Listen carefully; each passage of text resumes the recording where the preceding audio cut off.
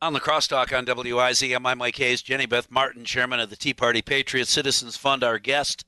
The headline caught my attention, but because Washington and Jefferson monuments, there's an effort in D.C. to remove them, and then Nancy Pelosi got caught on tape breaking the law in her own city, and then had the I don't want to call it the gall, the prunes to go on camera and say, I was set up.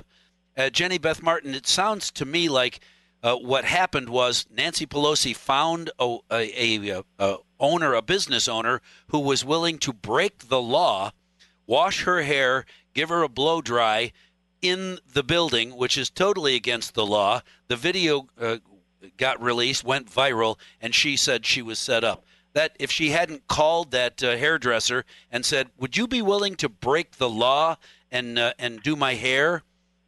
We wouldn't be having this conversation. We would not be having the conversation. And she also, I think, has said she wasn't responsible for knowing what the rules and the laws are. I'm pretty sure that ignorance of the law is supposed to excuse no man. Right. And what she is doing is typical. It is an elite mentality that we are going to pass all these onerous laws or have all the. This one wasn't even passed. She did not pass this one, but she's part of the elite. So the laws get passed, but they don't apply to the elite. They only apply to us little people, the average people, the hardworking Americans, who many of whom are still not working because of the lockdowns, or our children are not in school. Right, and I wonder how many hairdressers across the state of California had a bird when they found out that she got caught breaking the law and called it a setup. If you would just loosen those laws a little bit and realize that the world can get back to regular business slowly and carefully, there would be a whole lot less yelling and screaming about it. That's exactly right. There would be a lot less yelling and screaming about it. And the thing that people keep asking me is this: when does it end? Who gets to say that we get to live again? Who is in charge? And it's a very frustrating situation. And imagine if you are one of these small business owners, a hairstylist, or some other small business owner that can't even operate right now. That's what the owner of the business said in regards to Nancy Pelosi, that she hasn't been able to run her business.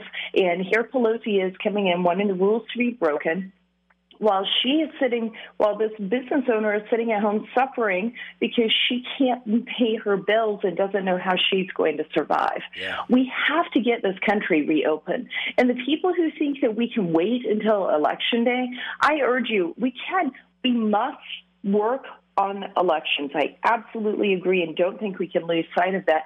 We also have to pay attention to getting our local communities open fully. We can't keep going like this, and our country can't wait another 60 days. No, I would tend to agree that the efforts to try and get this country reopened will most likely be state by state or district by district within a state. I can't imagine that the president or the CDC or any federal organization is going to blanket open the country because President Trump has for a long time wanted that to be a state by state decision. That is true. I think the CDC could correct some of its guidance, but the CDC has shown they're very reluctant to correct its guidance. Well, I honestly think the CDC felt power, and they got a taste of power, and it's hard to let that power go. Right. They do seem, yesterday or the day before, I think I noticed it yesterday, so when they changed, the CDC beginning to change their COVID death numbers, changing the way they count a death in the COVID category. So maybe they're beginning to see additional light at the end of this COVID tunnel. Well, it's only fair, not just to what we're dealing with right now, but to future generations who look back at this to an example of what not to do during a pandemic, to make sure we have accurate data for them, and that what we have reported as a COVID death is indeed a COVID death. And if there are comorbidities, that it's very clear what was only the virus versus what had severe underlying conditions. And we'll get to that. At some point, that information will be out there. It may not be politically, it may not be the politically correct thing to do right now, but I do think at the end of the day, scientists and doctors around the country are going to demand that they have access to that information. I agree. I can't wait till that happens. All right, quickly, I don't want to run out of time before we get a chance to talk about the committee reporting to the D.C. mayor who is recommending that monuments of Washington and Jefferson be removed or relocated because they are inconsistent with the city's values. Really? I am so blown away by. Well, I'm not. Honestly, I'm not blown away by it at all. I figured that they would be coming after the Washington Monument and the Jefferson Memorial before long. I'm not. I guess I shouldn't be surprised that they've done it even before November of this year. D.C. needs to go back. It needs to get rid. We need to get rid of home rule. Congress needs to have much more control over Washington, D.C.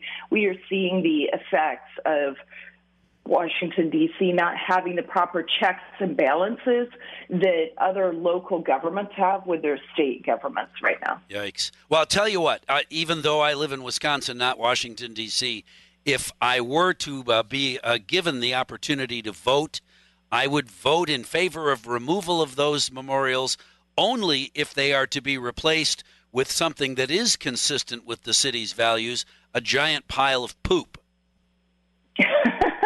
Okay. Well, that would definitely keep even more people like you and me away from Washington, which is always a good thing. There it is. It's a terrible place. You're absolutely right. Jenny Beth Martin, thank you very much for talking with us this morning. Can you believe it? They want to remove the statues of Washington and Jefferson because they are inconsistent with the city's values. Washington, D.C., with values.